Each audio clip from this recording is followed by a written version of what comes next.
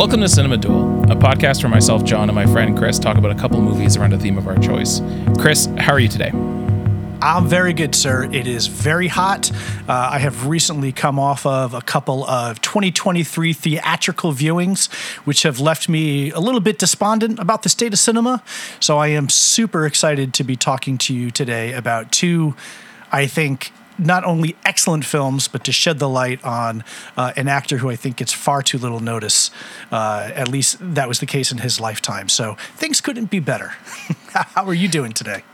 I have two thoughts that contradict each other. One is that I absolutely want you to expound on the terrible movie-going experiences that you recently had. However, I also want this to be a safe space for you to either pursue that or not pursue that as you see fit. So know that I would be supportive of either decision you make. We will definitely bring them up in recommendations, because I will say right before we started recording, I have turned the wheel around, and I have now also seen a 2023 film that, as of today, as of 2 hours ago, is my favorite film of 2023. Okay, you know what? If we could somehow turn this into like a productive, positive discussion of new movies, then that actually sounds like a healthier way to spend our time than just I will spend very little time on the bad movies, and I'll spend more on the good one. Excellent. I like it. And I think that actually is a great I think that's a great way to sort of introduce this episode, because at the end of last episode, we were doing my favorite thing, which was to plan out podcast plans while actually recording a podcast. And we talked about the possibility of doing a Roy Scheider episode. And unfortunately, we don't. While we tend not to aim for timeliness with the passing of Mr. William Friedkin, it would appear as though this episode is going to be a semi William Friedkin episode as well. I remember specifically in my college years, one of my favorite things to do with my roommates would be to pick an 80s action star, your Stallones, your Van Dammes, your Chuck Norrises, that kind of thing, and then would just watch those terrible movies. Sometimes we would find their autobiographies and read portions of them in between movies, like it was some kind of, I don't know, like scriptural reading or something. It was the worst and yet best time we could have, and there's no way that Roy Scheider fits categorically into this. However, on Friday night, I watched both of our movies back to back, and I had myself a Roy Scheider palooza, and it was quite possibly one of the best ways I could have spent my time this week. I don't necessarily have a lot of like grander Roy Scheider thoughts, other than he tends to be good. But I'm sure that as we go through our two movies for today's episode, we might be able to come up with a thought or two in our brains. Do you have any thoughts before we jump in? Yeah, the only thing I'll say is I think if we're talking about Roy Scheider, I agree with everything you said. He maybe doesn't fit the mold, but I think he's an actor who always brings something unique to every role he plays. And he almost quasi fits into the 80s action. He was the star of early 80s kind of action movie Blue Thunder with like the experimental super helicopter thing. He was the star of that and was really good. But he is, I think he's the perfect example of an actor who is a tool. Like in the hands of the right director, and when you're talking about who we're talking about today, William Friedkin and Bob Fosse. You can go back to 75. I mean, he was the star of Spielberg's Jaws. Used correctly, he is, I think he's just an incredible talent. But even when he's in slightly schlockier fare, there's always an interesting kind of elegance to his performance. I think so much of that is his face. He has one of the great faces of Hollywood. He's just an all-around fantastic person. He's someone that I grew up with. I always saw him in movies on cable, 52 Pickup and things like that. He was always someone who was around and kind of in my television and movie-going eyesight. The other thing I wanted to add, I don't know if this is true, so I'll need your brain to back me up. Is this the first time we're highlighting an actor on Cinema Duel as opposed to a director or a writer or anything like that? And I really like that, even though we hadn't planned specifically in terms of that. I do like that Roy Scheider is sort of our first. Me too. Yeah, and as we think about the possibilities of doing more actor-themed episodes, I'm just tickle pink that he ends up being number one, because it doesn't seem like an obvious choice, but the movies were like, just to foreground, we're about to talk about two amazingly excellent movies. So if he's the glue that holds this episode together, then God bless Roy Scheider. Why don't we get straight to it? Why don't we talk about Sorcerer?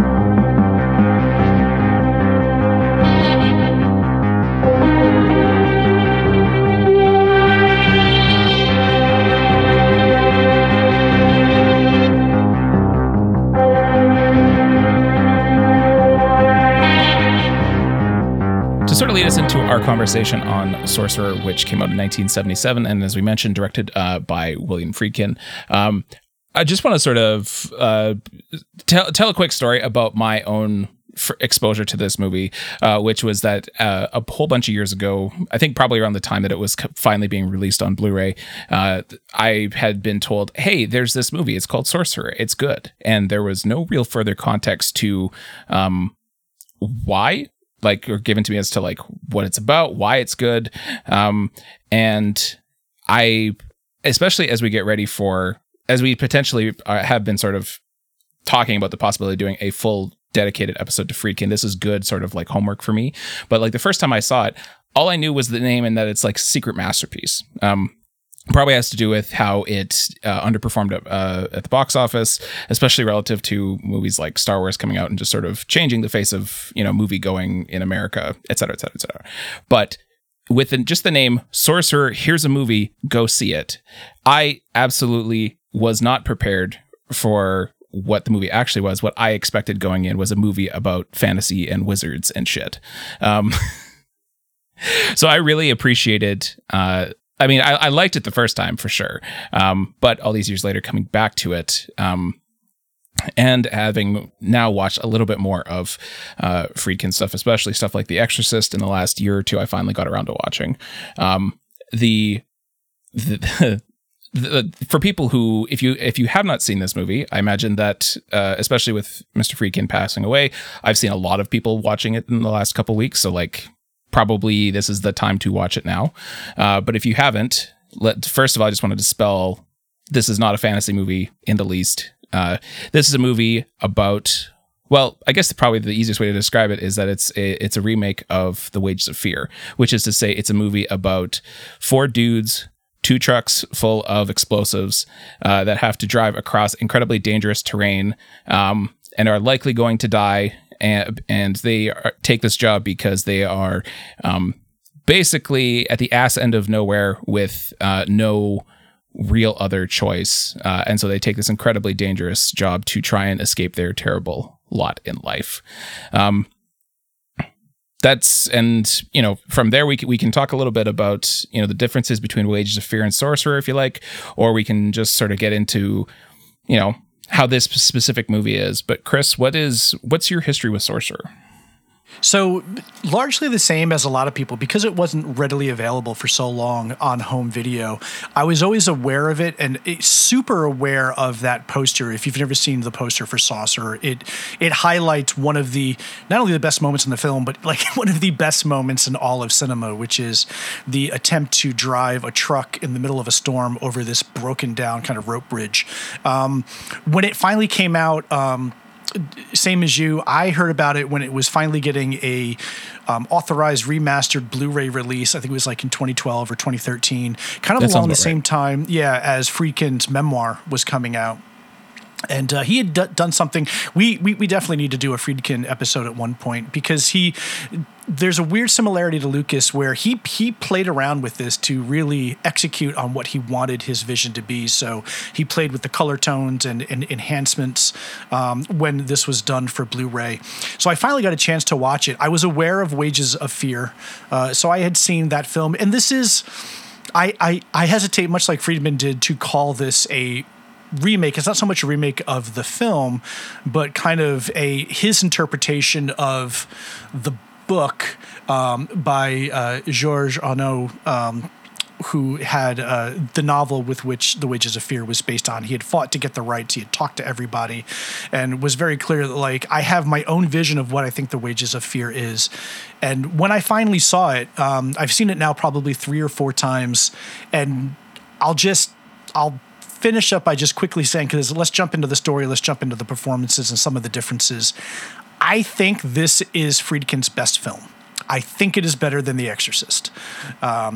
The Exorcist is probably one of, if not the best horror films ever made, but I don't think it's a perfect film. And we can talk in my recommendations. I'll talk about it. There's like one thing that completely just bothers me and takes me out of The Exorcist. There is nothing like that in Saucer. I am completely glued to the film from the beginning until the very last incredible moment of this movie. So for me, it's hands down the best Friedkin film. It's one of my favorite films ever. It is a film that I gave the rare honor of 5 stars on Letterboxd, because I am notoriously fickle about my star giving in Letterboxd. But I love this movie, John. Listeners to the podcast may or may not know just how much hay is made in text messages about our willingness to give movies 5 stars or not. And you can guess who may be more likely to give 5 stars than the other. I did the extra bit of, because I hadn't seen Wages of Fear before, but when you had said you had preferred it in the last episode, you mentioned you had preferred Sorcerer to Wages of Fear at the risk of losing your credibility. I was like, well, that sounds interesting enough for me to want to check it out. And I think that, I agree with you now having seen both, but I think what I like about Sorcerer is that while, like, in Wages of Fear, it kind of launches you into sort of the plot a little bit faster, but it takes longer to sort of develop, and the character backstories that you get are sort of sprinkled in throughout the conversations that happen. And while in theory that would I kind of like that, I like the way it's organized a little bit more, but it does sort of, even though it's organized, even though I think Age of Fear is organized a little bit better, but it does just it takes place over a longer period of time. The way that Sorcerer actually takes time to front load all of the character beats that you get from all of our protagonists with their own little vignettes. And then when you get there, it's just straight go time. You hit like the biggest beats of Wages of Fear, and then you're done, and you do it in half an hour less time. There's something about that I think is, it ends up being more effective for me. Yeah, well, and I think part of that, I'll disagree with you on this. I think Sorcerer is beautifully structured. I love the way that it's set up by, you have the 4 vignettes, which, to your point, introduces you to each of our main characters, gives you the backstory, gives you really what this film is about. It's about desperate people, right? It gives you and shows you the desperation that these people are in, the thing that drove them to this remote South American village to escape the problems and trouble that they put themselves in. And then after getting that all out of the way, it then jumps into, okay, and now, for those of you that don't know what Sorcerer or Wages of Fear is about, in Sorcerer, they're in this South American village in the middle of nowhere. I think this was actually filmed in the Dominican Republic. And there is a corporation there that does a lot of oil drilling, and there is a huge oil fire. And they need to extinguish the fire. The only way they can do that is to blow it up. If you've ever seen a movie like John Wayne's Hellfighters, a lot of the people fight oil fires with explosives to kind of suck out the oxygen and put the fires out. The problem is the only dynamite or explosives they have are these crates of nitroglycerin that have been left to sweat for years and are very, very dangerous. So these 4 desperate men volunteer for basically a suicide mission to transport these cases of extremely dangerous nitroglycerin dynamite explosives, 200, I think, in 18 miles in these rickety trucks to get to the scene of the fire to put it out. And that is what, like, the crux of the film is about. But structurally, I love the small vignettes. I love the taste you get of everything. I love the color palette that Friedkin uses to kind of differentiate each of the four places. Especially when it gets to when we talk about the four people. There is the French banker. His name is escaping me at the moment. Victor. Manzon. Yeah, Victor. Paris is so beautiful and delicate, and there's outside the restaurant and all these flowers and all of this fragility there. And then you get to Jersey, which is very much 1970s New Jersey as I remember it. And it's just kind of dirty and gross and a little gray and a little blue and a little cold, where Roy Scheider's character is. I love how all of that is set up. And then when you get to South America to actually start the plot proper, and this is one of the conscious tweaks that Friedkin made when he remastered this for Blu-ray. I wrote in my Letterboxd review, I don't think I've ever seen this green in a film before.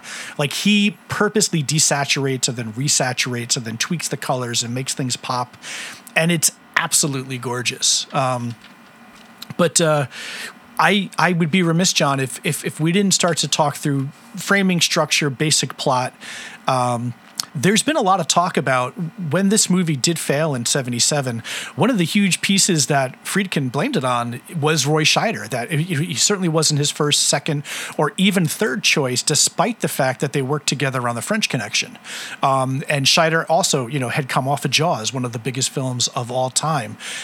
So we should let's talk a little bit about Scheider and his character in this movie. I think that in this particular film, Roy Scheider as being, and I definitely caught this, especially as we were talking about when I would later watch Wages of Fear too, that this was absolutely an element of that movie as well that's carried over, is the sort of dudes from disparate backgrounds and countries and cultures, all just in the absolute lowest points of their lives being driven to this place. And the fact that for most of these actors, they are people who I admittedly don't recognize from other places, but they they're all incredibly effective at their roles. And I think that what I like about Roy Scheider here is that I think he slots neatly into the role, like his part in this movie, even though he's the guy you recognize because you've seen Jaws, or other movies he's been in. But he feels like a similarly cast in a way that the others are as well, which is that you want someone who fits into the larger tapestry of what the movie is trying to go for, the hardened, down on their luck folks. And I think that potentially could account for, like, that could be a bug and a feature, I suppose, if you want to talk about the movie's failure. If he's not sort of if he's not grabbing the spotlight, if he's part of a larger ensemble, then maybe, I don't know how that does for box office returns, but I actually think it works to the film's benefit that, like, if you had someone who was doing more star powery kind of things, then I think then I'm not sure the film would have, or I think the film would have worked differently. I don't know if it would have been better or worse, but. So imagine, if you will, a world where the Roy Scheider character is played by Clint Eastwood, who was one of Friedkin's choices. I guess I could see that. Like, but it feels like it would be much more of a Clint Eastwood starring vehicle versus as opposed to a group of four dudes who are desperate and need to drive these trucks across. You the fact that Roy Scheider, like, spoiler alert, is the guy who makes it, who is the guy who makes it to the end to drop off the dynamite. Like, that feels less as a foregone conclusion than it would have been if you had Clint Eastwood doing it. I guess that makes sense. Yeah, I think you run into the trap of Clint Eastwood being Clint Eastwood. And I love Clint Eastwood. He's made some great films, but some of the things that Scheider has to do in this movie, he has to play desperate. He has to get incredibly angry. He has to get incredibly physical. he has to basically almost die, right? So the four people picked, we didn't really talk about who they are, but one is, we believe ostensibly, although he could come from anywhere, he is an assassin that we first meet in Mexico killing somebody. One is a Palestinian rebel who is fleeing Israel after launching an attack there. And then the other one, of course, is the French baker, who is about to be going to jail for kind of fraudulently playing with funds, so he escapes. Scheider is the gangster. Him and his crew rip off a church. They shoot the head priest, who is the brother of the local mafia boss. So now he's wanted, and he has to kind of make an escape. So he's all there. As they go through this journey, one of the things that I love about Scheider is he's willing to play. He plays the smooth, quiet, kind of tough guy. Like, he's kind of unfazed. There's a great sequence where he is arrested because he doesn't have valid papers. They're fraud papers that were made to get him into the country. And it's a great tense moment where you're trying to figure out what's going to happen. And what happens is they let him go, but for every $3 he makes, $1 has to go to the crooked police who have arrested them. So he plays that beautifully, but then he also plays just nasty and mean. He purposely is hoping that the other truck, it's two trucks, two drivers, he's hoping the other truck dies or explodes so that he can make twice the money to get out of the country. And then when he is finally foiled at one point in the film, he has to play just like at the end of his rope, freaking out, desperate, screaming and yelling. It's hard for me to picture like a Clint Eastwood or someone with more star power jumping into each of those kind of modes as effortlessly as I think Scheider does. That's something that I think when you have much more of a star wattage power, you're much more going to have to acquiesce to what that star can do. And I think one of the great things about Scheider is he can do all those things, and he does them all pretty well without seeming like he's stretching. Yeah. I think also like it would be insane, I think, for us to also talk about this movie without spending at least some amount of time on the soundtrack as well for this movie, because we talk about structure and how all your exposition gets more or less happens at the beginning with the 4 vignettes, and then once you get everyone into the trucks, it's pretty much straight go till the end.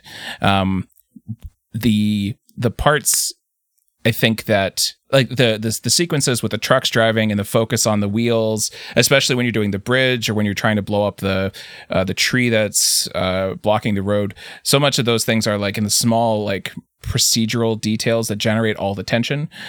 But before you even get to the actual real dangerous parts of what you know this movie's going to be, you have a fantastic score by Tangerine Dream. If I'm not mistaken, I think this might have been their first time doing this. And this score sort of like, even before you get to the actual dangerous parts, the score is there to sort of set what is it works incredibly well, but is for the time and look of the movie, it almost feels like one step too.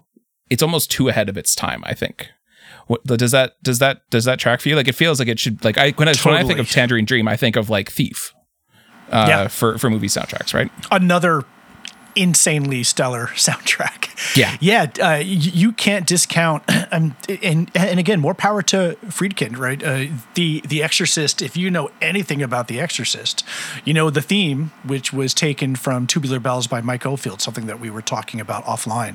His very next film, he gets Tangerine Dream, who, this very well may be one of their earliest scores, but they've done Thief, they did Legend, they did Risky Business, they did Michael Mann's The Keep, they did Firestarter. They are, for an electronic band that you would think would be so limited by just kind of how artificial the sound is, they beautifully evoke the moods and the tensions and the releases of this movie. It was one of the things that immediately jumped out to me watching this, in addition to how beautifully the film is photographed and how the colors pop. It's definitely that Tangerine Dream soundtrack. And I mean, without necessarily getting to the ending just yet, I feel like the ending, like I remember last time we talked about how amazing the ending of Taking of Pelham 1, 2, 3 is. Just the absolute, like the big, like, punch in the face crescendo, like just the quick punch of like, this is of that last shot of Walter Matthau's face, and then you cut to the end. I feel like the ending of this movie produces a similar effect, and at least part of that is driven by how the soundtrack, which once you get to the meat of the movie, there's not as much of, because you don't need, like, the movie itself, I think, or what you're seeing itself is enough to sort of have your, you know, gripping your armrests. But when that is all done and the ending happens and the score kicks back in, yeah, I was yelling. I was like, that was so great. So I wanted to make sure we had a little corner of this episode dedicated to Tangerine Dream. It's a movie I realize I don't think I'll ever get tired of seeing. And so much of that I think is due to Roy Scheider's face. Freaking, again, like a master of close-ups, just using the face.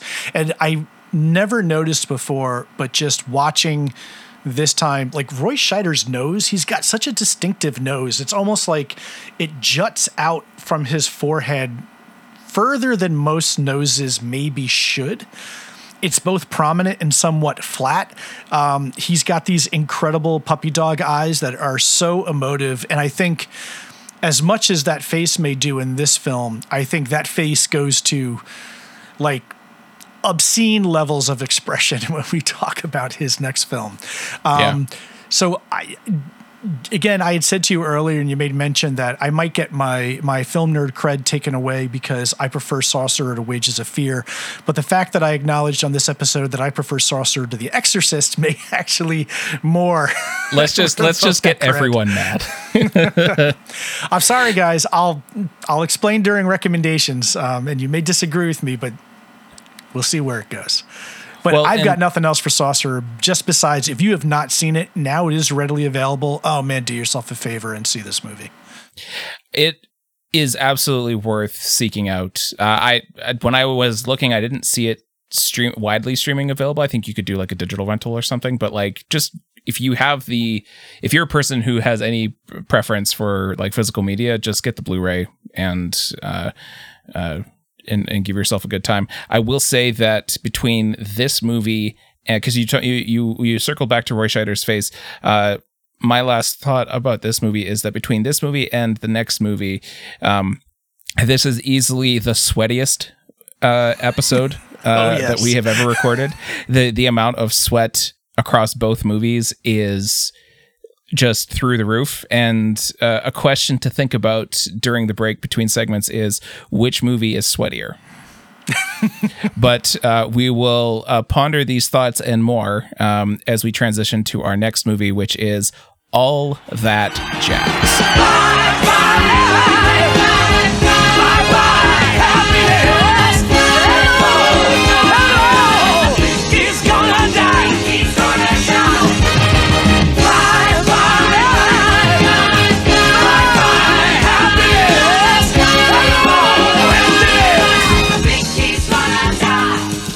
So hot off the heels of Sorcerer, we have further evidence of just how great Roy Scheider could be, because he is the star of Bob Fosse's award-winning 1979 quasi-memoir autobiographical film, All That Jazz, which is about a very famous Broadway director, choreographer, and film director trying to juggle all of these things at once, along with the various multiple women in his life, whether it's girlfriends, ex-wives, daughters, dancers, what have you.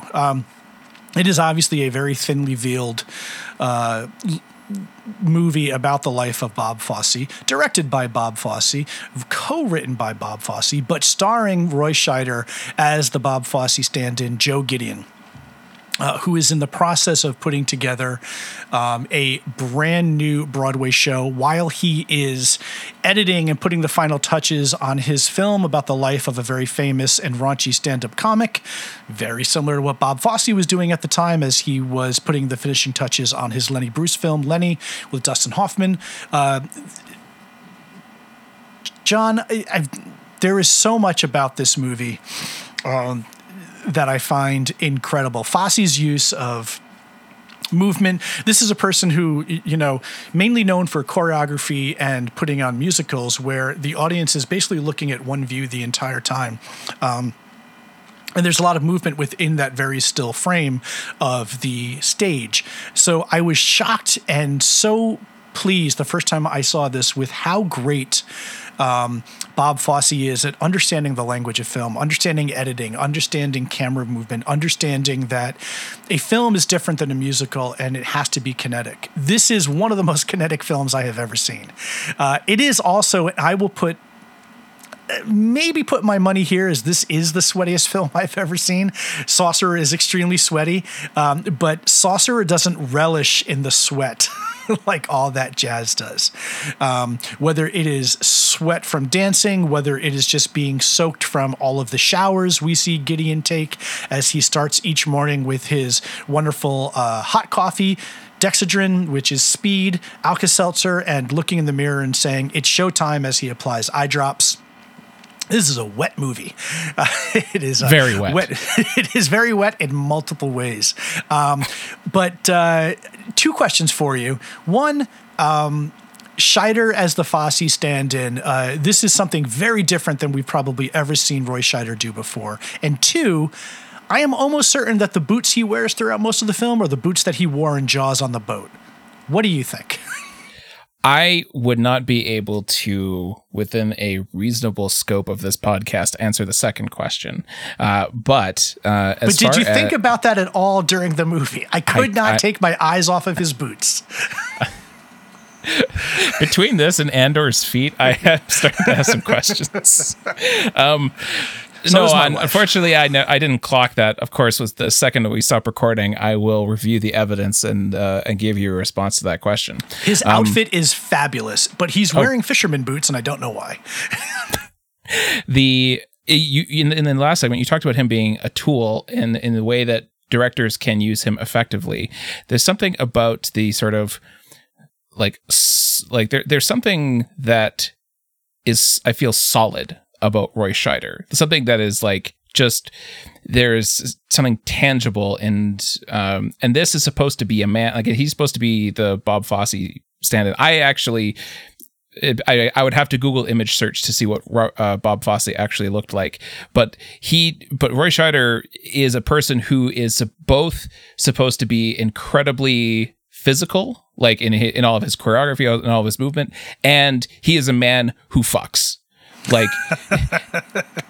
And there's something that I watch Roy and I've never, and I don't think you could say that about any other Roy Scheider performance, but you watch Roy Scheider as Joe Gideon in this movie and you go, yeah, that is absolutely a man who fucks anything that gets within reach of him. And I think there's something about how, I guess how he physically presents himself in this movie, and of course highlighted by the costuming, the boots, the makeup. There's just something about the way he moves through this movie that is just mesmerizing to look like, and of course Bob Fosse probably knows how Bob Fosse moves, so I imagine the credit probably needs to be split between actor and director here. You talked about this being a quasi autobiographical movie, and of course, Bob Fosse did not die when he was staging Chicago and trying to edit Lenny at the same time. That's not a thing that happened. So it's not a full. It would be weird to direct a movie about your actual death while dying, but. I re-listened to the Blank Check episode on this movie in which the in which it was discussed with the guest Lin-Manuel Miranda, who actually brought a copy of the original draft of this, the first draft of the script for this movie with him to the recording, and basically is like, here, you can see all the spots where in the first draft of the movie, none of the names are changed. It's just Bob, Patty Chayefsky, Verdon, like all of the people in their real life. Almost every single person in this movie is someone in Bob Fosse's life, and then they just changed the name for legal reasons so that they don't get their asses sued. And in fact, it goes so you mentioned the dexedrine that forms part of his morning ritual. Apparently, the address on the dexedrine is one street removed from Bob Fosse's actual street address. They just changed the one number. So that is how. Like, while there's absolutely the second half of the movie where we're focusing on like the death delusions and all that stuff, that's where it gets away from the biographical side of it. But but otherwise, this is just very much written as a Bob Fosse talks about his life as he sees it, and then we're going to just put the barest legal veneer necessary to make anyone think otherwise. Yeah, which I don't think certainly doesn't invalidate the view that this is a biographical film. It is a biographical film. Yeah. But it's still a film. It is still a fictional narrative, right? And one of the things that I was reading as I was going through a lot of the reviews for the film, especially more modern reviews as people come back and revisit it, it's like, well, Fosse was kind of a shithead and a dirtbag, and he really treats himself well in this movie. He's played by Roy Scheider. He's super likable, and he's a genius. Well, yeah, guys, I'm not looking for verisimilitude in this film. I'm not looking for absolute truth. I'm looking for beauty and art, and I'm looking for people grappling with certain things. And I think the thing I love about this movie, especially when it gets to the more hallucinogenic dance sequences as he is dying in the film, I love that it gets to the heart of what really struck with me, which is someone who is just doing all this stuff. They're not apologetic. And then it becomes too late. When it's too late, it is literally too late. And you can go through all of the bargaining and anger and, that they go through. A riff throughout this movie is... there's a joke in the, let's just call it the Lenny Bruce film that he's editing, where he talks about this girl who's come up with the 5 stages of death. And then over the course of this movie, he's talking to his own angel of death, played by Jessica Lange. And when it gets to the end, he starts to go through all of those things as well. But he goes through them in the cadence of song and in the cadence of musical numbers. And I find that use of that is extraordinarily affecting. I got extremely emotional at the end of this movie. I knew where it was going. I know how it ends, but there is something to the truth of sometimes reality is best understood through kind of myth and through narrative. And rather than just see this person on an operating table, maybe, bargaining for their life or regretting that they didn't take it seriously enough and now they're at an inevitable conclusion, to do that through song and to do that through these incredible, incredible musical numbers, makes it hit harder for me at home.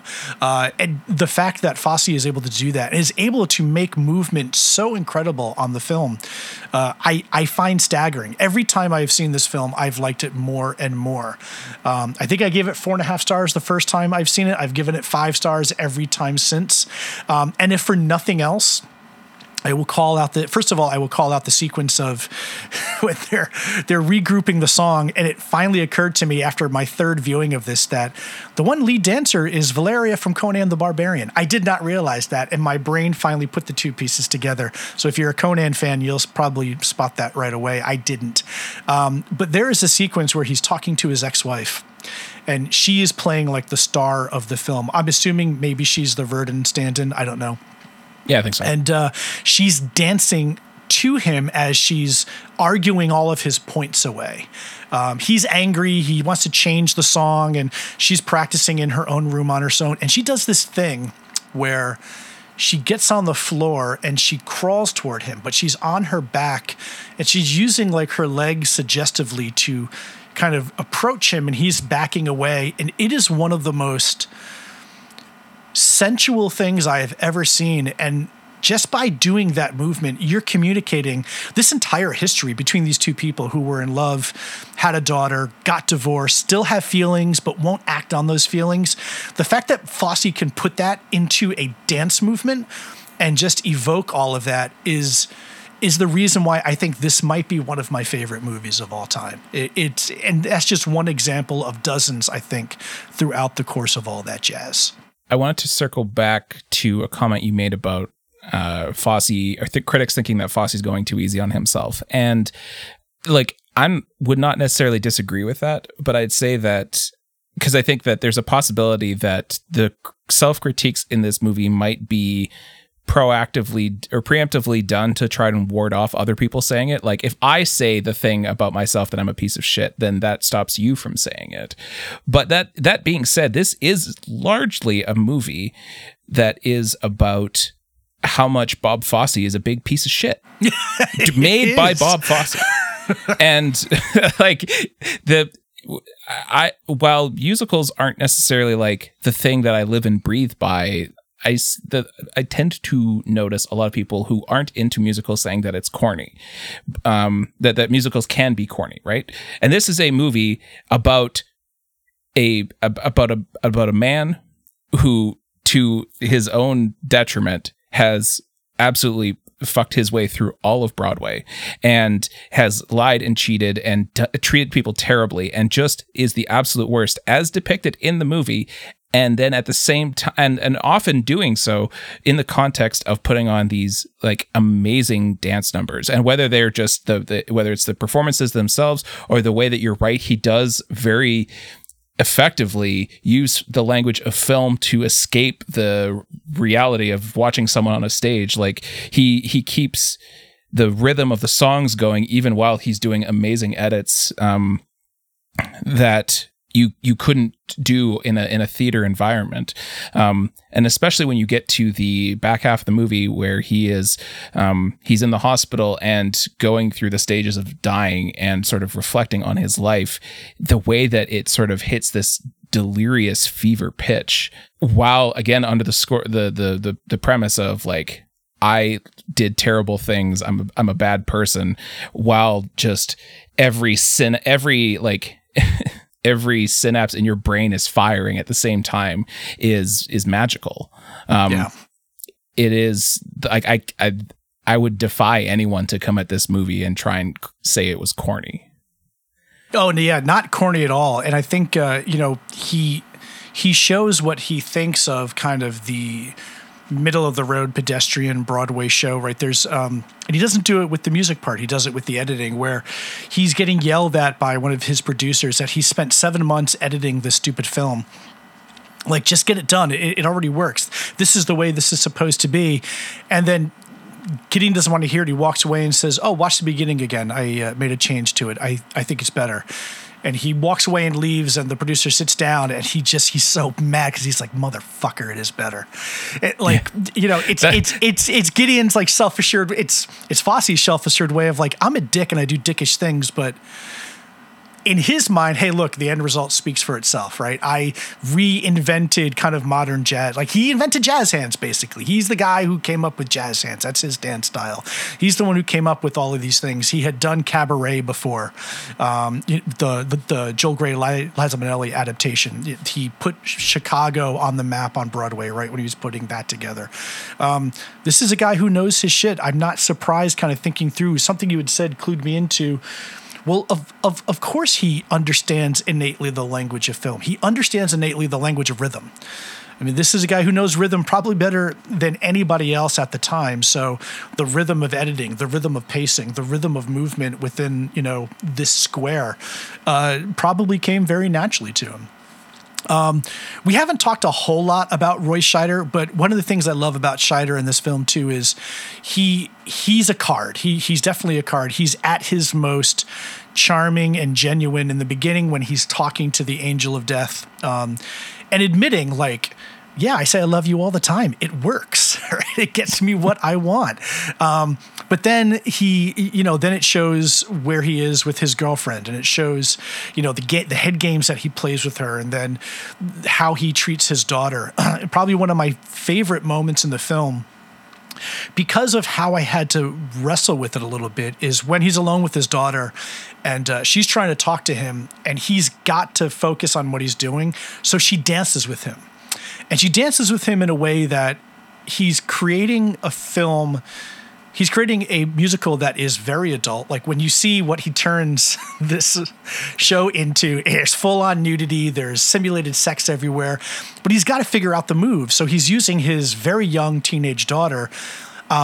So at first glance, he's like, come on, here, wrap your legs around me, do this and do that. And they're dancing and having a conversation.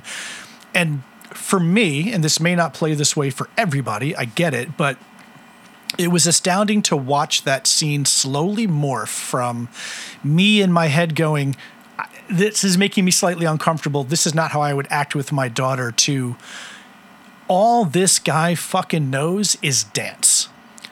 And he can't communicate any other way.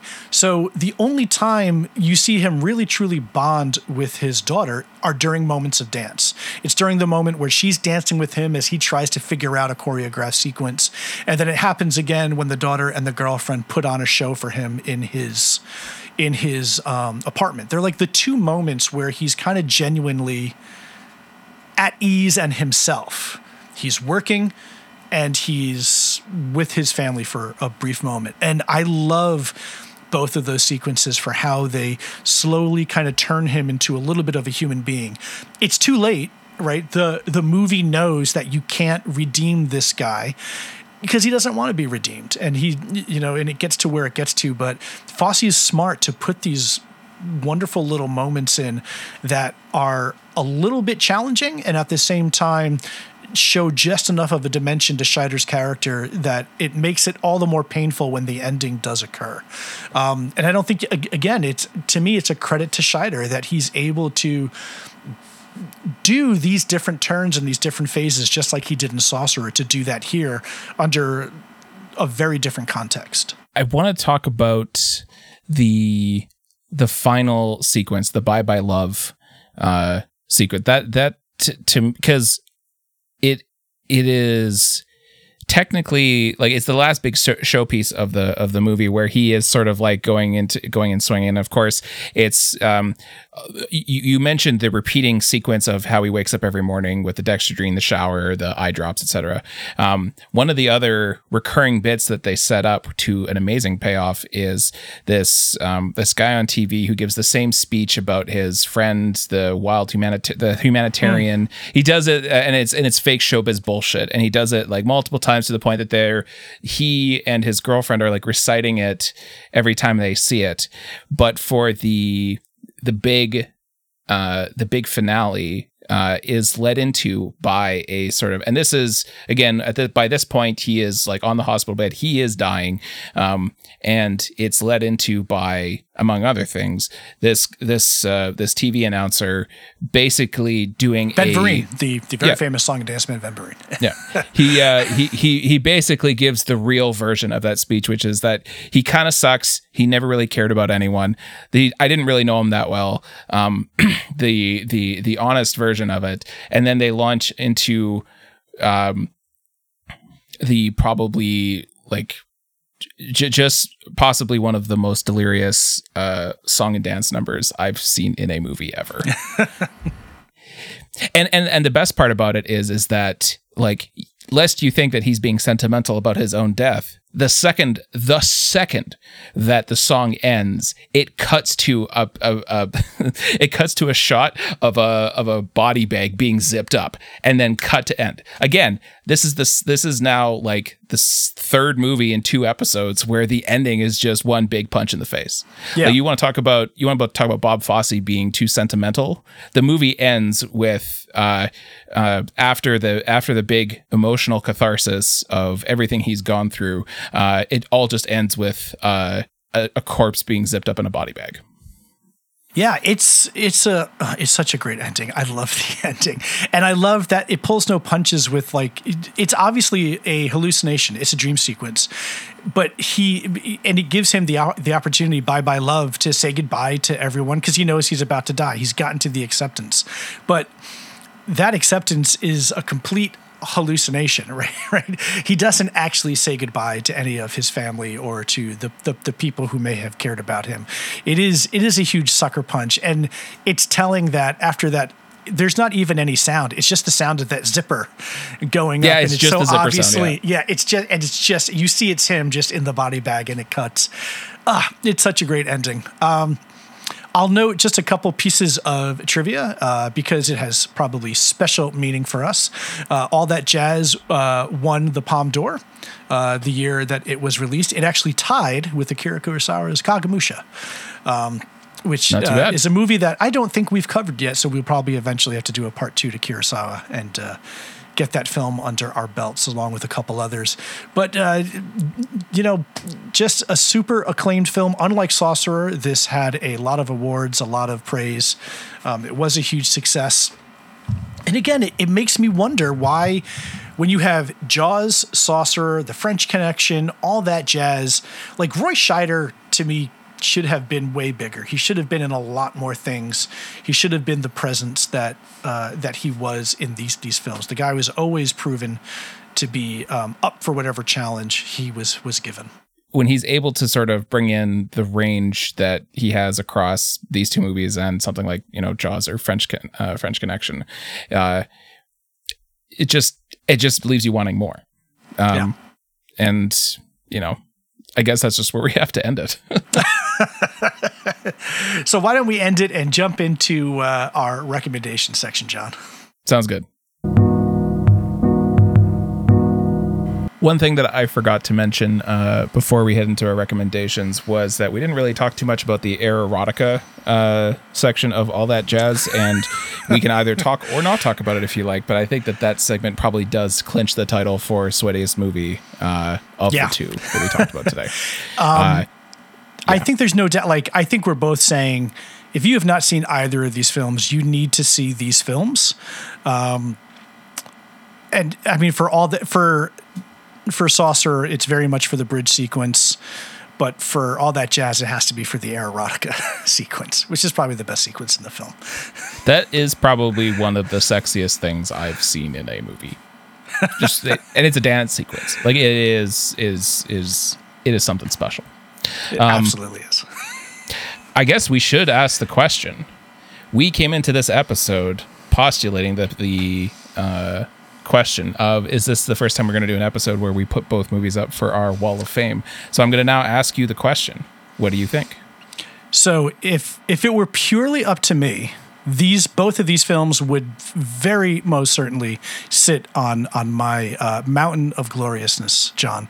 But in order for that to actually happen for the purposes of Cinema Duel, I'm going to need your agreement and consensus.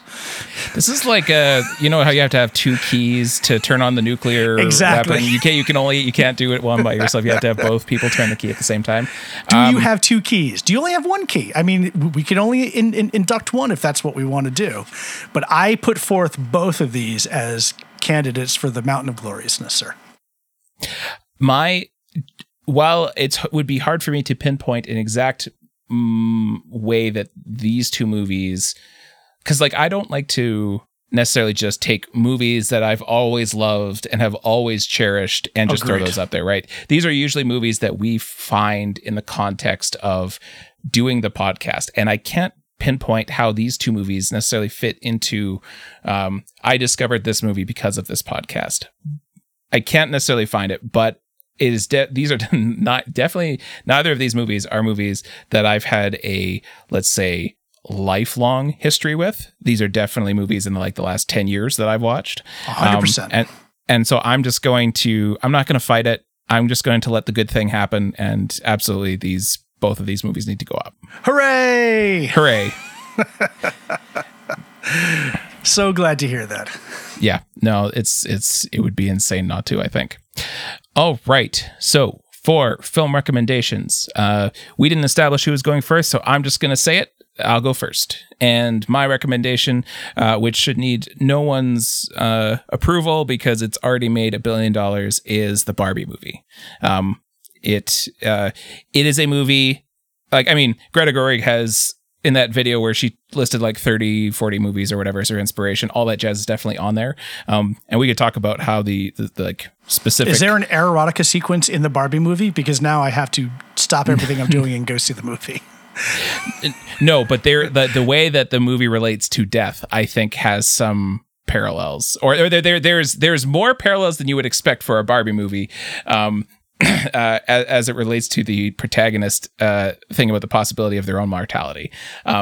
But the Barbie movie is a movie that is just bursting at the seams with production, colors, ideas, thoughts. Just, it has the vibe of someone basically throwing every single possible thing they have into all, like, dedicating all their resources to, like, we're going to just make this one gigantic thing. And it fucking whips ass. There's no part of the movie that I don't like. I mean, I liked Oppenheimer too, but I feel like Barbie is something, the Barbie movie in particular is something special that sort of like, it just sort of, it hits so many buttons, and I love them all.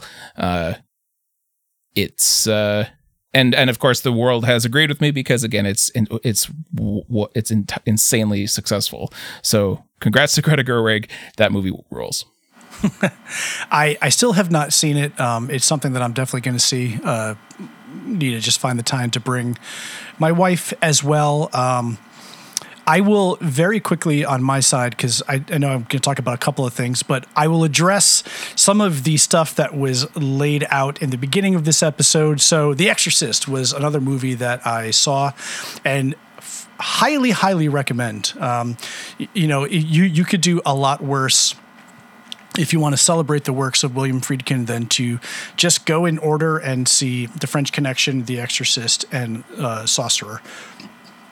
You also, things like Killer Joe, Bug, To Live and Die in L.A., The Boys in the Band. I mean, this guy had made so many great movies. Maybe stay away from Jade, which is a terrible movie, but the guy definitely had more hits than misses.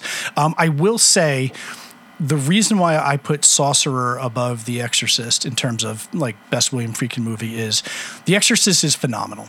It does horror, especially in its time, did horror like no one else did horror. It took it very seriously, even though it was about a demon possessing a young girl and exorcisms. You can believe as much of that as you want. It doesn't matter because the film takes the conceit extremely seriously. Beautifully photographed. The only thing that doesn't work, and John, I don't know when's the last time you saw The Exorcist, but the character of the director. There is a character in this movie because Reagan's mother, Chris O'Neill, she's an actress and she's in Georgetown because they're filming a movie. The director is such a scumbag asshole. Like, he's drunk, he's making terrible jokes all the time. There's at one point he gets mad at her servant because he thinks he's a Nazi. Like, it comes out of nowhere. It is so bad. It is so distracting that when that part comes on, and he's there like multiple times, thankfully he dies. Thankfully the director dies under mysterious circumstances. But it just completely takes me out of the movie. I don't know why it's there. It's terrible. And it kills what is otherwise to me a perfect film. So that's why I think Sorcerer is better, because Sorcerer does not have any single character or part that takes me out of the movie like that character does repeatedly. So, that being said, I still gave it 5 stars, even though really it would be 4.75, but Letterboxd doesn't do decimals like that. But it's a classic. Go see it. Now, 3 more movies I'm going to very quickly touch on. I did not go see Barbie, but I did go see The Meg 2, The Trench, yesterday, because I wanted to see Jason Statham fight a bunch of monster sharks. I wanted to hear him say Megalodon. He does say it, but it's not nearly as fun as when he says it in the first movie. Whereas the first movie knows exactly what it wants to be. It is a pulp film about a rescue diver who has to fight off a megalodon. This movie gets so confused with its plot. It puts in an hour of exposition. It introduces human bad guys. Jason Statham turns from a deep sea rescue diver to a martial arts eco-terrorist warrior. So it like kills off almost all of the original cast. It's dreadful. It's dreadful, John. It's a dreadful movie that finally finds its footing in the last like 40 minutes, because in the last 40 minutes, he actually fights the megalodon. And then it becomes wonderful. And then it becomes wonderful because there are multiple megs, there's giant squids, there's these weird, swimmy, lizardy things, and it's a hoot. But it's an hour and 45-minute movie. It spends the first hour talking about strip mining the Marianas Trench and elements to make computer chips. And oh my God, no one cares. So don't go see that. I am also probably in the minority of, I also finally saw Guardians of the Galaxy 3. And meh, it's okay. I love the first Guardians of the Galaxy. I'm one of the few who really, really like Guardians of the Galaxy 2. I fully acknowledge I am in Marvel fatigue mode. This is worlds better than the last couple of Marvel films that has come out. But since the last couple of Marvel films that have come out were the Doctor Strange movie and the Ant-Man movie, that's not saying much to have a movie be just adequate. So I may be a little hard on Guardians of the Galaxy 3, but my entire family was disappointed in it. There are a couple of funny pieces. It is the first Marvel movie to use the F word, first MCU movie, and that part is hilarious. So kudos to you. But I also saw The Flash, which everyone hated and also uses the F word, and I think uses it better. And stupidly, I kind of enjoyed The Flash movie just as much as I enjoyed Guardians of the Galaxy. So weigh that if you if you're still judging whether or not to trust my my opinion as a nerd podcaster movie person. None of that matters though. Sorry, what? Yeah. Oh no, I was just gonna say this fills me with all kinds of wonderful feelings as my wife has been asking me to watch Guardians of the Galaxy 3. So look, it's not bad. It's just not good. It is just middle of the road. It does what it needs to do. It has a couple of surprises. It has a couple of jokes, but I don't think it has the bones of the first two. So do with that what you will. But John, none of that matters, because this morning I was informed that a movie I had very much been looking forward to had finally arrived on streaming, because I missed it in the theater because I'm still not really 100% back to movies quite yet. I'm getting there. So today I saw Asteroid City, the latest from Wes Anderson. Oh, shit. Starring everyone who has ever been in a Wes Anderson movie, but also stars Tom Hanks, Scarlett Johansson, Steve Carell, Maya Hawke, from everyone now knows from Stranger Things. Rupert Friend is in it. The guy from Pulp, the band Pulp, is in it. This is the best Wes Anderson movie he's done in years. It is talking about, like, it is the most Wes Anderson movie. It plays with structure. It plays with framing and aspect ratios. It has animation. And it is quietly devastating emotionally. It made me realize, I had read some reviews, so, thanks to everyone who wrote so many great things about this movie to help clue me in.